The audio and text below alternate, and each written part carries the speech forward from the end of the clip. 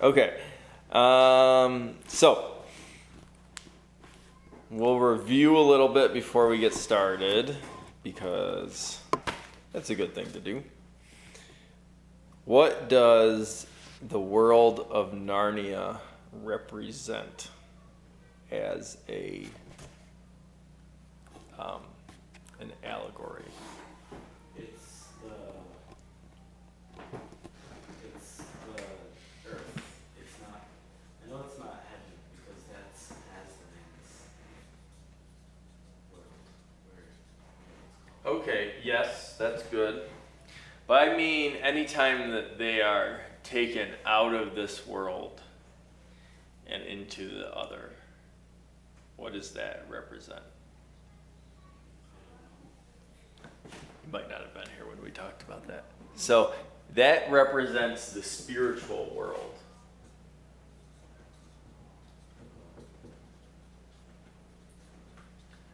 Because whenever they are gone in Narnia and they get back home, how much time has passed? None, right? It's like they were never gone. And maybe it was a second, but they can't really measure that, right? So, but what happens to them while they are in Narnia? From the beginning. Well, what happened, I mean in general, to any person who goes to Narnia. They learn something that will help them in the situation that they're in. Okay, And they go to. so they learn stuff while they are there. What else happens to them? They grow a They little bit. grow, that's good. And Are they the same? No, I'm gonna say they change because Yes. we talked about how what's his name? How the kid in it changed. Eustace? Eustace. Yes, right. So now for us, what happens when you are in the Spirit, interacting with God's Spirit? We learn and change. Okay, how might we see that?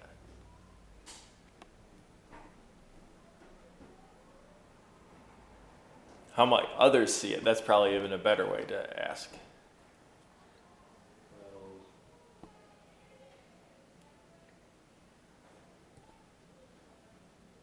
we become better people because the stuff that's taught in the Bible and the stuff that God teaches is good stuff. Right. Right, you're becoming, God has an idea for you of how, not an idea, but a plan for you of how you are going to be perfect one day. And the more that you allow Him to work on you and change you, the more you are in line with His idea for you. And C.S. Lewis, not just in Narnia does he have this concept, but he writes about this in his Christian writings that you are becoming a truer you, like a more real you than you are when you're in sin. It's like you're a false version. You're not the real one. So that's what happens when they go to Narnia, as they grow and they become better people. We see that with Eustace, like you were called there. So that leads me to, so how do Jill and Eustace actually get into Narnia? How does that happen? When they were being chased by some kids who were teasing her, they go into a door that's usually locked, and they're in Aslan's country. Okay. And before that happens, though, what do they do? Because Eustace is telling her about how he changed. They hide in a garden somewhere, and Eustace tells her about Narnia and Aslan, and they start asking Aslan to help them and bring them to this. Yes, all they do is they just say Aslan over and over, right? And so it's about calling on his name, just like we are told to call on Jesus' name when we need something. And now Jill has done that, called on Aslan's name. And then when she gets there to Narnia, what is her first response when she sees Aslan, when she meets him? She's really scared that he might do. Okay, yes. And then he offers her water, and what is her reaction? She thinks that if she bends down to drink it, then he'll kill her and eat her. Okay. But obviously we know, especially since we know other stories about Narnia, that he's not going to, right? And because she asks him to do stuff like, she says, well, could you turn around and not watch me, or could you go away? Will you promise not to hurt me or do anything to me? What is it that she wants? She doesn't want God around when she is being saved. She wants to be saved without God. Yes, good. It jumped right to it. So she wants the water without the person who's offering it, right? And we see this is the same thing. We talked about this, that in our own lives, that often people want what a church has to offer, or the next step would be then they want what God has to offer without allowing him and surrendering to who he is and what he has planned for them. Eustace, so this is going back now. Eustace has a similar interaction in this sense when he first meets Aslan. And remember, if you remember that story in the Dawn Treader, that he also does not know who Aslan is the first time he meets him. He's actually probably may even know less about him than Jill does. So, do you remember what his first meeting with Aslan is? Was it when he was a dragon? Yes. And Aslan changed him back by scraping off his scales? Yes. So, I want to read this because it's a good parallel, because Jill and Eustace spend a lot of time together, and I think it's on purpose that C.S. Lewis puts them together because they have similar experiences. So this is from The Voyage of the Dawn Treader. He has been turned into a dragon because he was greedy, envious of this gold and jewels, and that never really explains why he turned into a dragon exactly. It's kind of less mysterious. But he's been a dragon for weeks and weeks, and now he's even afraid that he's going to be left behind when everyone else leaves on the ship for the next island. So he has gone back to where he was first turned a dragon, and he's there by some water.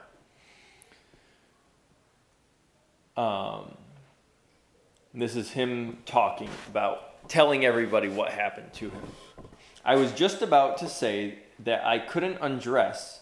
Oh, sorry. I should add that the lion, or Aslan, has just told him to undress. And now remember, as a dragon, he can't speak. I was just going to say that I couldn't undress because I hadn't any clothes on, when suddenly I thought that dragons are snaky sort of things, and snakes can cast their skins.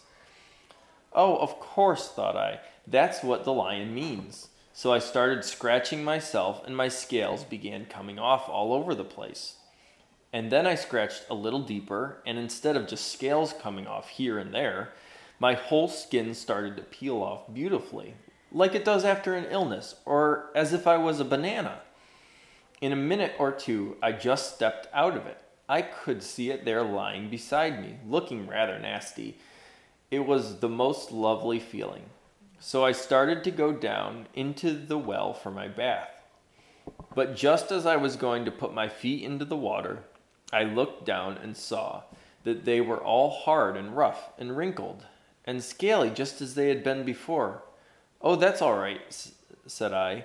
"It only means I had another smaller suit on underneath the first one, and I'll have to get out of it too." So I scratched and tore again, and the underskin peeled off beautifully, and I stepped out and left it lying beside the other one and went down to the well for my bath. Well, exactly the same thing happened again, and I thought to myself, "Oh dear, however many skins must I have to take off?" For I was longing to bathe my leg. So I scratched away for the third time and got off a third skin just like the other two others and stepped out of it. But just as soon as I looked at myself in the water, I knew it had been no good. Then the lion said, but I don't know if it spoke, You will have to let me undress you." I was afraid of his claws, I can tell you, but I was pretty nearly desperate now. So I just lay flat down on my back and let him do it. The very first tear he made was so deep that I thought it had gone right into my heart. And when he began to pulling off the skin, it hurt worse than anything I've ever felt. The only thing that made me able to bear it was just the pleasure of feeling the stuff peel off.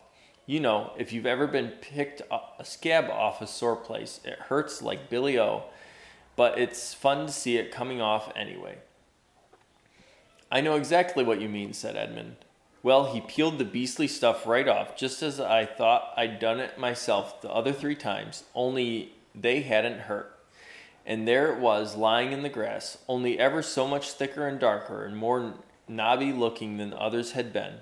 And there I was, as smooth and soft as a peeled switch, and smaller than I had been.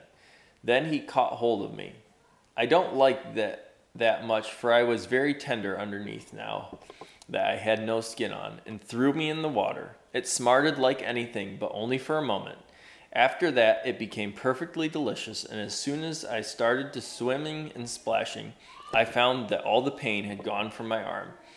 And then I saw why. I had turned into a boy again. You'd think me simply phony if I told you how I felt about my own arms. I know they've no muscle, and they're pretty moldy compared with Caspian's, but I was so glad to see them." So, what about Eustace's interaction with Aslan is similar to Jill's?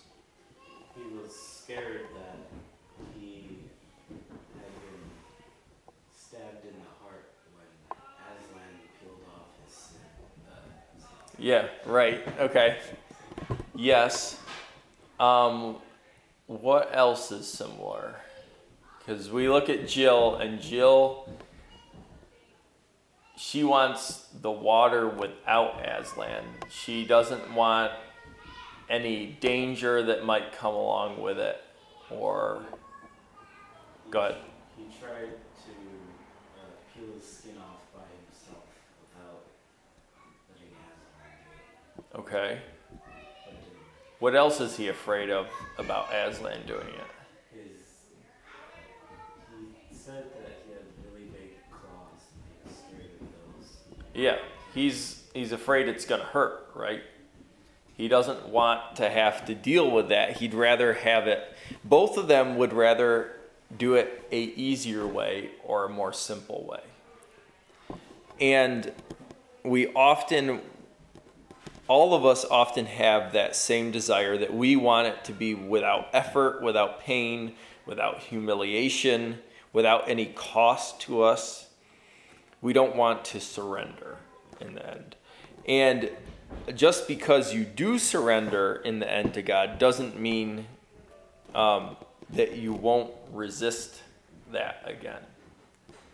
And even though Eustace went through this amazing change, besides Edmund, even more so, I would say, his is the most dramatic change of anybody. But Eustace, it doesn't make him perfect. You'll see, you already have seen, that Eustace has made plenty of mistakes again already, and he does in the book that follows this. He makes some mistakes, though not as many. And we're going to see, you can see that in your own lives if you look at them critically and your own actions, that we tend to do the same things again. But hopefully over time, though, we learn from that and we gradually get better and better at just surrendering instead of fighting back and pushing against it for so long. So we do see this trouble again of trying to resist what God's plan is, what his intention is for us. And we see this with Harfang, which is where we left off last, which what is Harfang? It's the kingdom of the giants. Okay, it is, more specifically, it's a house or castle that the supposedly gentle giants live in. And how did they find out about this castle? They were told by the witch. Yes, although she gave a different name. The lady in the green dress. Yeah, the Lady of the Green Kirtle, which a kirtle is a type of dress. It's like a medieval dress. And why does she tell them to go there?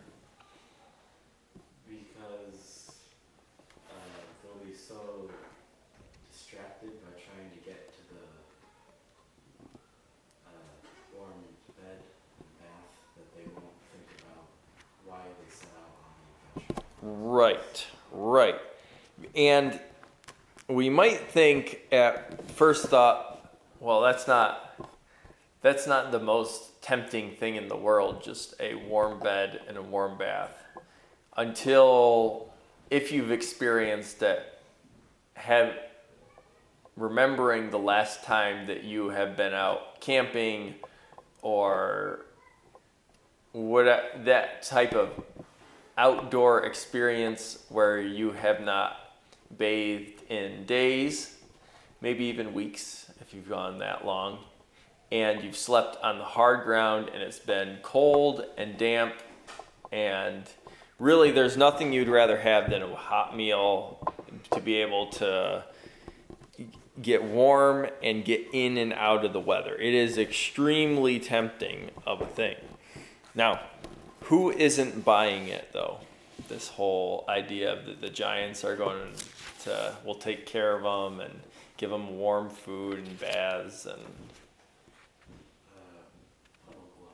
Puddleglum. Why is he not buying it? Because he thinks that it's weird that one of the people on the horses isn't talking, and he's very careful about everything that he does.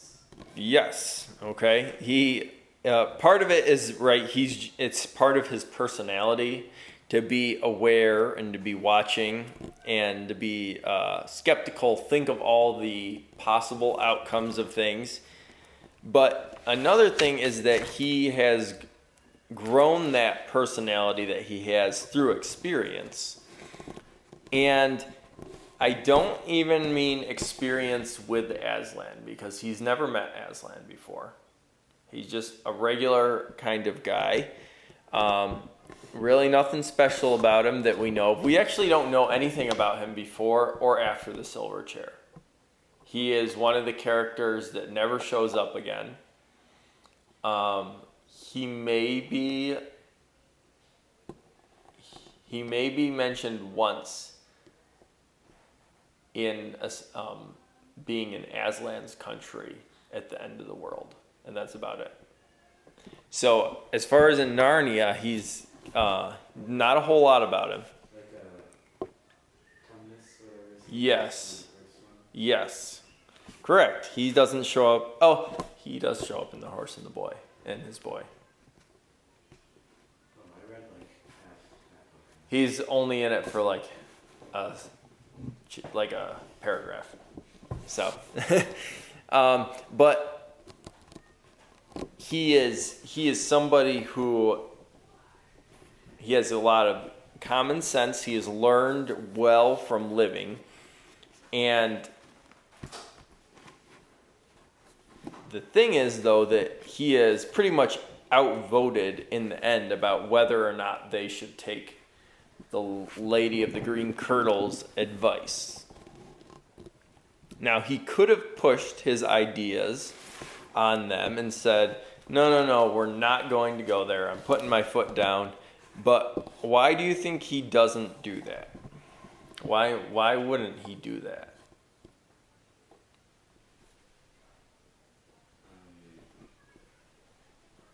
I don't know.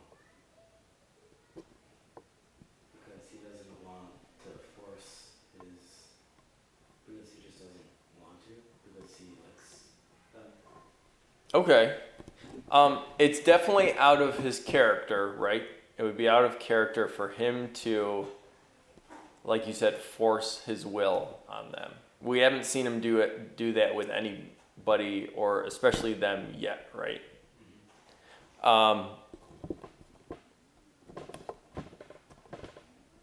Let's think about the book as a whole. I think you talked about this maybe last week, even if you weren't here.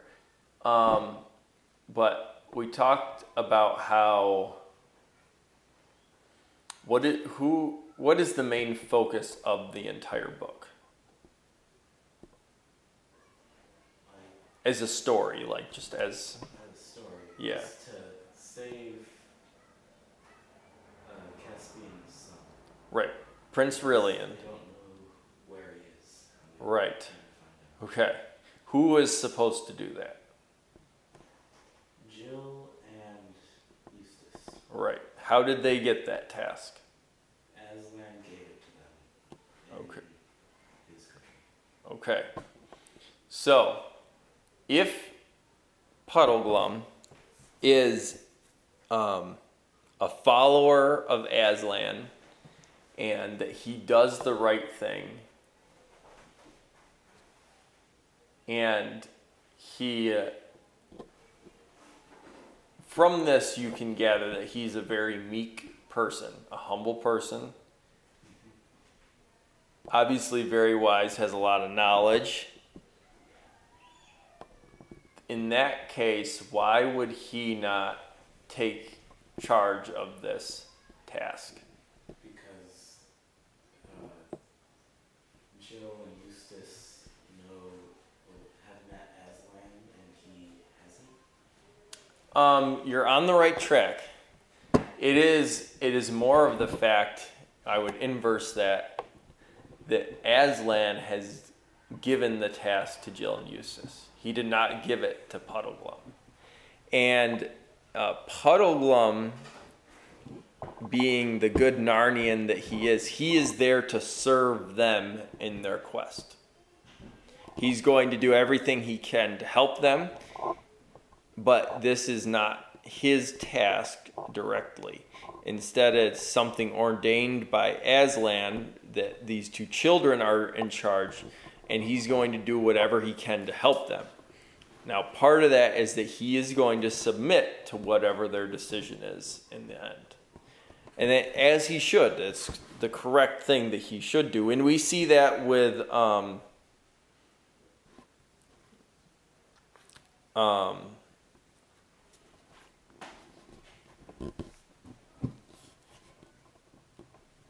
think of even like Jesus' apostles. Jesus had a mission, and they had plenty of other ideas of what that mission was going to look like. They thought that Jesus was going to set up an earthly kingdom, and in the end, they submitted to what the real mission was that they didn't understand. Or we see that with other people in the Bible where David has advisors that work with him, the good ones that submit themselves to him, give him advice, but in the end they allow him to do what he will. So now they've ignored Puddleglum, and what in the end, and we've already touched on this, but makes them finally choose to go to Harfang instead of focus on the mission? They're told that once they rest, eat, feast, they can leave. Yeah, okay. What's that going to make their journey like? How's it going to affect the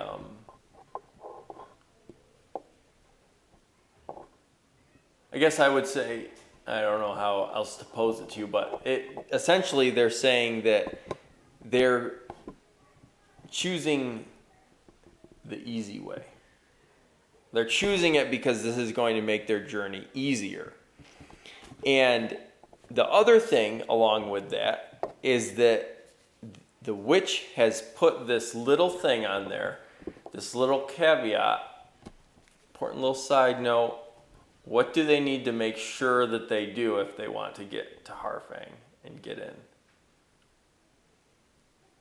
Get there before the gates close. Right. Get there. She has made it seem like this is their only chance. That if we do this or we're going to die.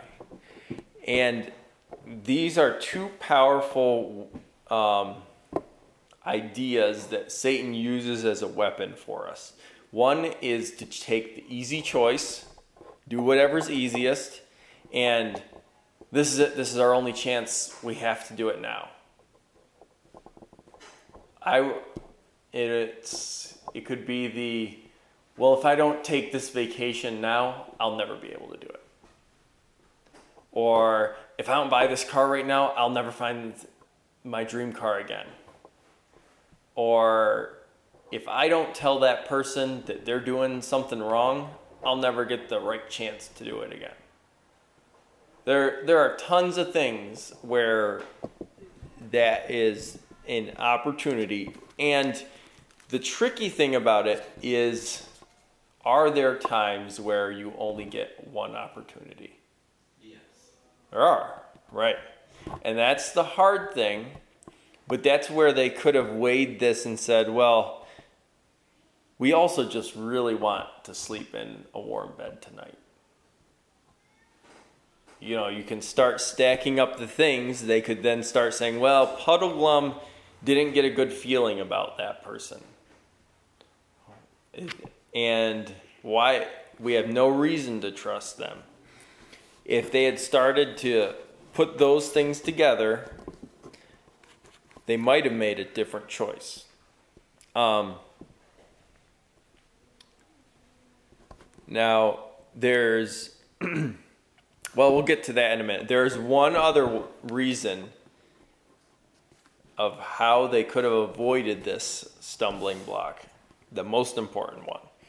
So, they get to Harfang, and it seems great, right? They get let in. There's a roaring fire right when they get in. It's instantly warm. The king and queen greet them, give them all the comforts that they've been longing for. And they're so friendly. They truly are the gentle giants. But there seems to be an undercurrent to everything as they go through. As they are there, as they stay a little longer, there seems to be something amiss. yet they are very slow to see any danger. Even Puddleglum succumbs to Harfang. What's he do? He drinks the stuff and makes it. Yes, he drinks. Now, this at on out back to our allegorical level, he drinks the world's water.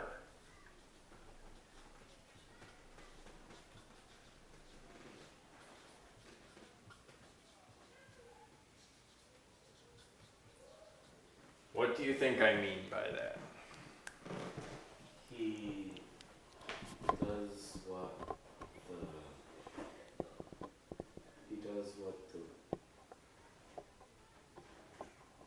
he enjoys earthly things instead of doing what God asks him to do. Okay, you're close. Not quite. Let's compare it to Aslan's water that he gives Jill. What happens when Jill drinks Aslan's water? She's not thirsty anymore. Right. She has just a little bit and is completely satisfied. What is gone from her mind? The fear of Aslan. Yep. All of her fears are gone. And because her plan was, as soon as she drank enough water, she was just going to run away from Aslan. And she said, I felt no need to do that after I drank. All that was abated. And also, after she drinks the water, what does she get from Aslan besides the mission?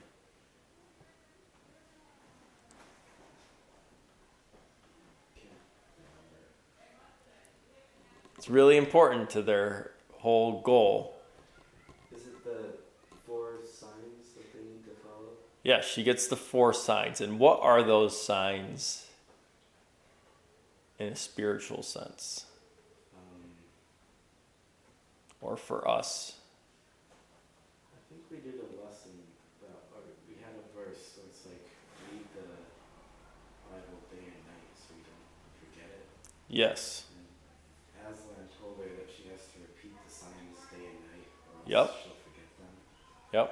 So is it the Bible? She gets, yes, that's correct as to what they represent.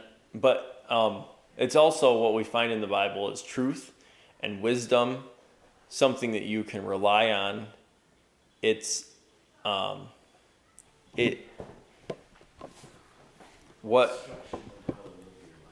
yes. What happens to Puddleglum when he drinks the drink that's offered to him? He gets drunk, so he's all confused and he doesn't really know what's happening. Yes. And you're correct. He does get drunk, but it's not to focus on the drunk aspect. It's what happens to you when you're inebriated. You make poor decisions. You're not aware of what's going on. You lose wisdom. You just make poor choices because alcohol is literally inhibiting your brain's ability to operate. And there's no amount of overcoming it until you've allowed it to pass. Now, let's go. I have a couple verses to read. These are all from Peter. We're going to be in 1 Peter.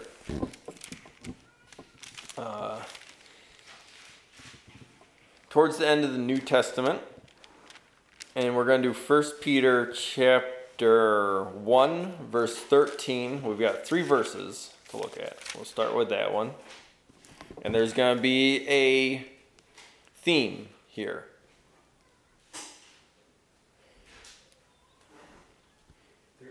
Yep. Wherefore, gird up the loins of your mind, be sober, and hope it to the end for the grace that is to be brought unto you at the revelation of Jesus Christ. Okay, then we're going to turn still in 1 Peter, but to chapter 4, verse 7. I can read that one. But the end of all things is at hand. Be therefore sober and watch unto prayer. And then chapter 5, verse 8, if you could read that one.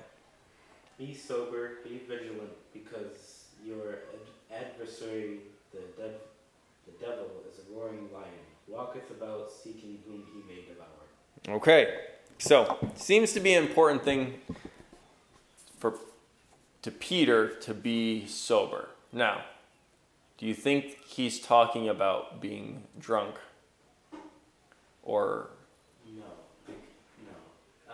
Sober is used a lot as like be vigilant and ready for stuff to happen. Right. To have your wits about you, right? It's used because drinking inhibits. Yeah, right. Exactly. Precisely. So Peter uses this, which is interesting because he was one of the closest to Jesus, and what happened to him? He went against him after Jesus went up on the cross. Right. He denied him. Right. And what did Jesus tell him? Well, Jesus told him that was going to happen, right? Yeah. And he told him that the devil was looking to do what to him? I don't know. He said that that Satan was looking to sift him like wheat. Because wheat, you have to crush the kernel to get the chaff off of it, so you beat it. And he was saying Satan is looking to beat you into a pulp, basically. And that's what Satan did do. He used all that he could against Peter. And when did Satan catch Peter unawares? Because he totally even forgot that Jesus said that, right? He did it even though Jesus predicted what he was going to do. He was afraid that he was going to be caught and killed. Yeah. And people said that he was one of Jesus' followers. Right. And do you know what time? Well, yeah, you should know. What time of like day or night or whatever did it happen? When Peter was told, in the morning, because the roosters were crowing. Yeah, and what time do roosters start crowing? Pretty early in the morning. Like really early, like right when the sun comes up. Sometimes before, because they're kind of dumb, right? Chickens crow at like 3 in the morning. Right. And so, Peter has not been sleeping. He's been up all night. He's tired, meaning that his brain isn't working good, right? Anytime you have less sleep, your brain does not function properly. So, what's going on with Jill and Eustace when they are like, when they say, let's just go and go to Harfang. We're just gonna go. They hadn't slept well for a really long time. Yep. They wanted to sleep. And what was the situation around them at the moment? They were. Are you talking about in Harfang? No, when they decide, let's just get to Harfang. Okay. They were just sleeping on the ground. They didn't really. But they were in the middle of a snowstorm, right? They're kind of lost. They're trying to find an easier way, and they're angry with each other. So we have where they made a poor choice, and Puddleglum, this is a unusual slip up for him. It's his only time where he slips up, because everybody has a weakness, and apparently something good and hot to drink is Puddleglum's weakness. I don't know, or whatever it might have been. The whole time he's talking about, is it about to snow? Is it about, looks like it's going to snow. And then it starts snowing, so he's ready to go. Right. He was kind of talking about it the whole time. Another thing that we're going to get to in a second here is that he had just been, when they were in, as we know now, stuck in the letters, the giant letters, they had been ignoring everything he was trying to say. They didn't listen to him at all. So he's probably not feeling too good about himself right now either. He's at a weaker state where he succumbs to this. So now that they're at Harfang, they get in their rooms. What happens that night?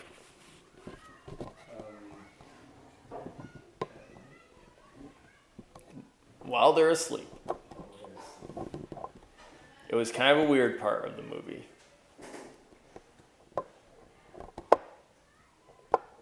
Jill has a dream that night. She has, in the movie, when her spirit, or whatever, came out of her body, she was talking to Aslan. She was really scared because she forgot all the songs. Yes. She wanted Aslan to forgive her. Yes. Okay. So, before we talk about the dream, do you think that Aslan actually came to her, or was it a dream used by Aslan?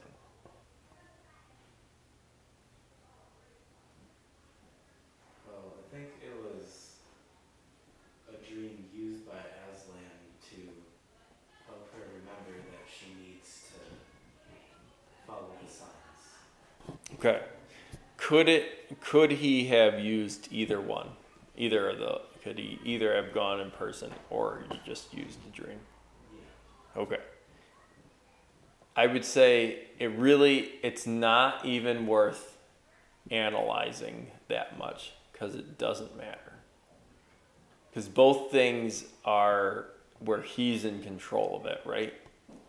And I just say that to point out that there are people who put too much emphasis on dreams, and there are people who, and what's more common is to say that dreams don't matter at all, right? Especially now, like, people will just be like, oh, it's just your brain figuring out stuff at night, and it's just a bunch of chemicals in your brain. And I will say that both of those things can be true. And that they will come, it says in, well, I'm not going to remember where it says it, but it says in the New Testament in the Bible about the end times that the young men will have visions and old men will dream dreams. That God is going to speak to them in that way. So it's something to look out for. He has done it many times in the past. We're all familiar with Daniel and Joseph and even Jacob, who has a vision, and Isaiah. Yep, lots of these people. And it's a way that God uses to talk to us. So in this dream, as you said, she is asked to say the signs. And to her horror, she cannot recite them to Aslan. And so he shows her then the sign that she missed. What is that sign?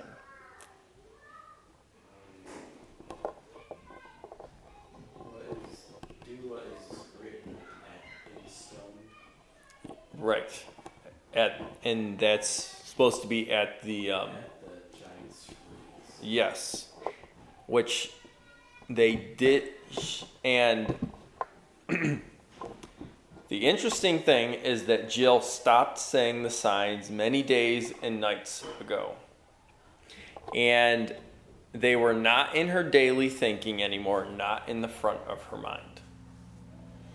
I don't know about you, but for me, if I have an appointment, if I have something that I need to do on a day, I have to write it down. I have to put it on a calendar or something. Otherwise, I will forget it. And if it's not in the forefront of my mind, and sometimes I don't even look at it that day, I already know it, but it's because I keep looking at it every day and say, oh yeah, that's right, I need to do that, or I need to remember that. And that's the same thing with the Bible.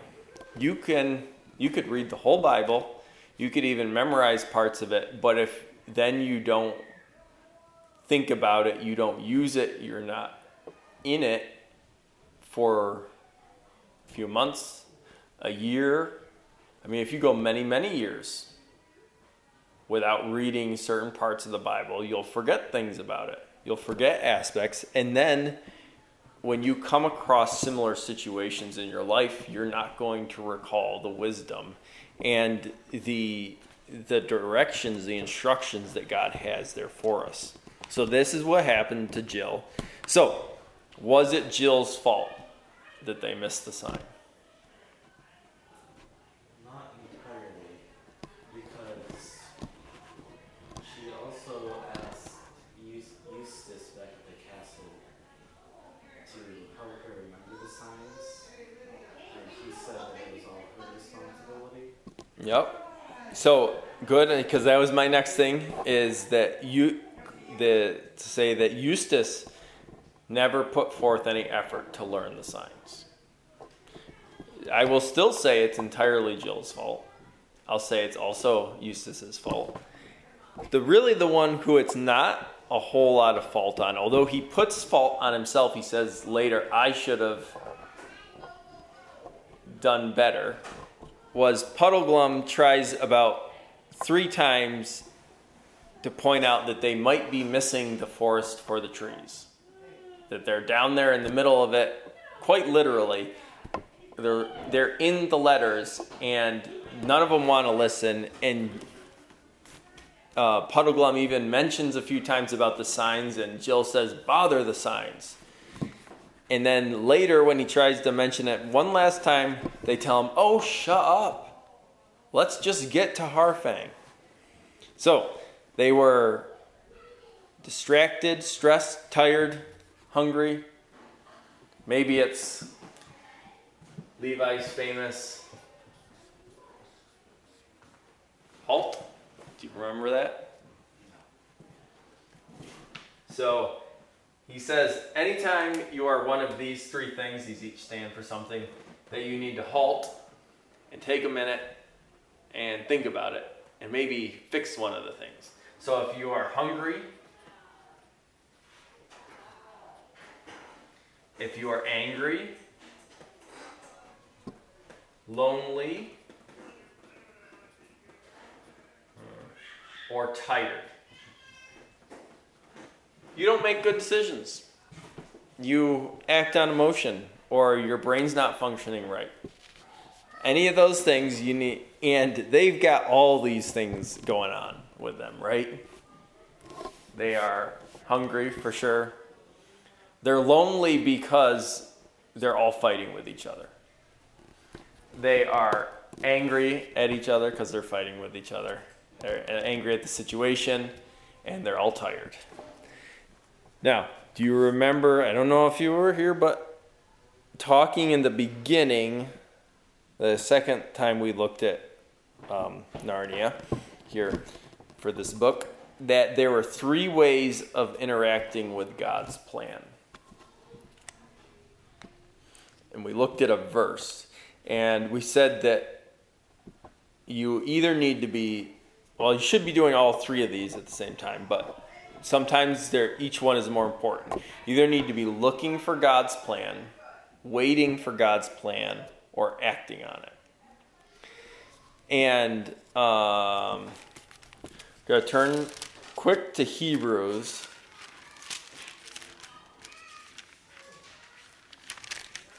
After all the T's, chapter 12. And we read one of these verses when we were talking about being of a one group working together as Christians, as a church towards a goal, and that division is going to be an enemy of God's plan and of it. being acted on. We're going to read in Hebrews 12. We're going to read 13 through 16, and we can go back and forth. Start with 13. And make straight paths for your feet, lest that which is lame be turned out of the way, but let it rather be healed. Follow peace with all men and holiness, without which no man shall see the Lord. Looking diligently, lest any man fail of the grace of God, lest any root of bitterness springing up trouble you, and thereby many be defiled. Lest there be any fornicator or profane person as Esau, who for one morsel of meat sold his birthright. Oh no, that's good. 16 is the last one. So, does that ring true for this party? This group of three? Sounds like there's bitterness springing up. Yeah, they don't do too well. Not a lot of peace between them at this point, right? And then what about that verse 16, the last part of that? As Esau, who for one morsel of meat sold his birthright. He gave up everything because he wanted. Well, I thought it was. He had stew. It was for stew. I thought that he went and he got a deer for. That's for the blessing. But the birthright is where he was out hunting all day and was starving and tired and came back and said to Jacob, "Give me some of that stew or else I'll die." And Jacob said, "Well, only if you give me your birthright, you can have it for a pot of stew." And Esau said, "Whatever, you can have it. I want what I want right now." So, pretty similar to their situation, right? They just want what they want right there in the moment. And they're about, and really, they are about to lose their lives if they don't wake up, right? And they are sent two sobering moments. What are the two sobering moments that wake them up to realize the danger that they're in?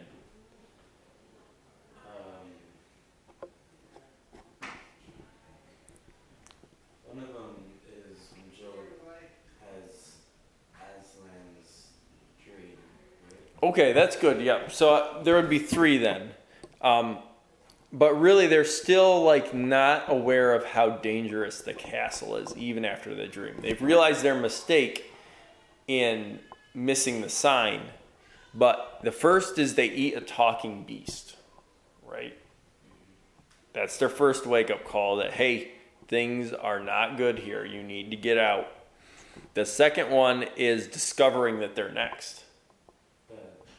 Yeah, that this is not a safe place. So they barely escape with their lives, and that they are sure that they've ruined the plan of Aslan that he has, that they're trying to follow. Now, as you know, since we finished the movie, they have not ruined the plan, although it could have been different. It actually might have been easier, although it didn't seem like it was easy. Certainly going to Harfang did not make things easier, right? It slowed them down. It deterred them. They almost died. But we'll see that now that they get back on the right path, they are going to stick to the signs, that they are going to work together better as a group. And that, when they work together with peace with one another, that you'll see them help one another more, that they are going to be successful and see that plan to the end. And that's what we have for this week. So next week we'll continue on and we'll see them go underground.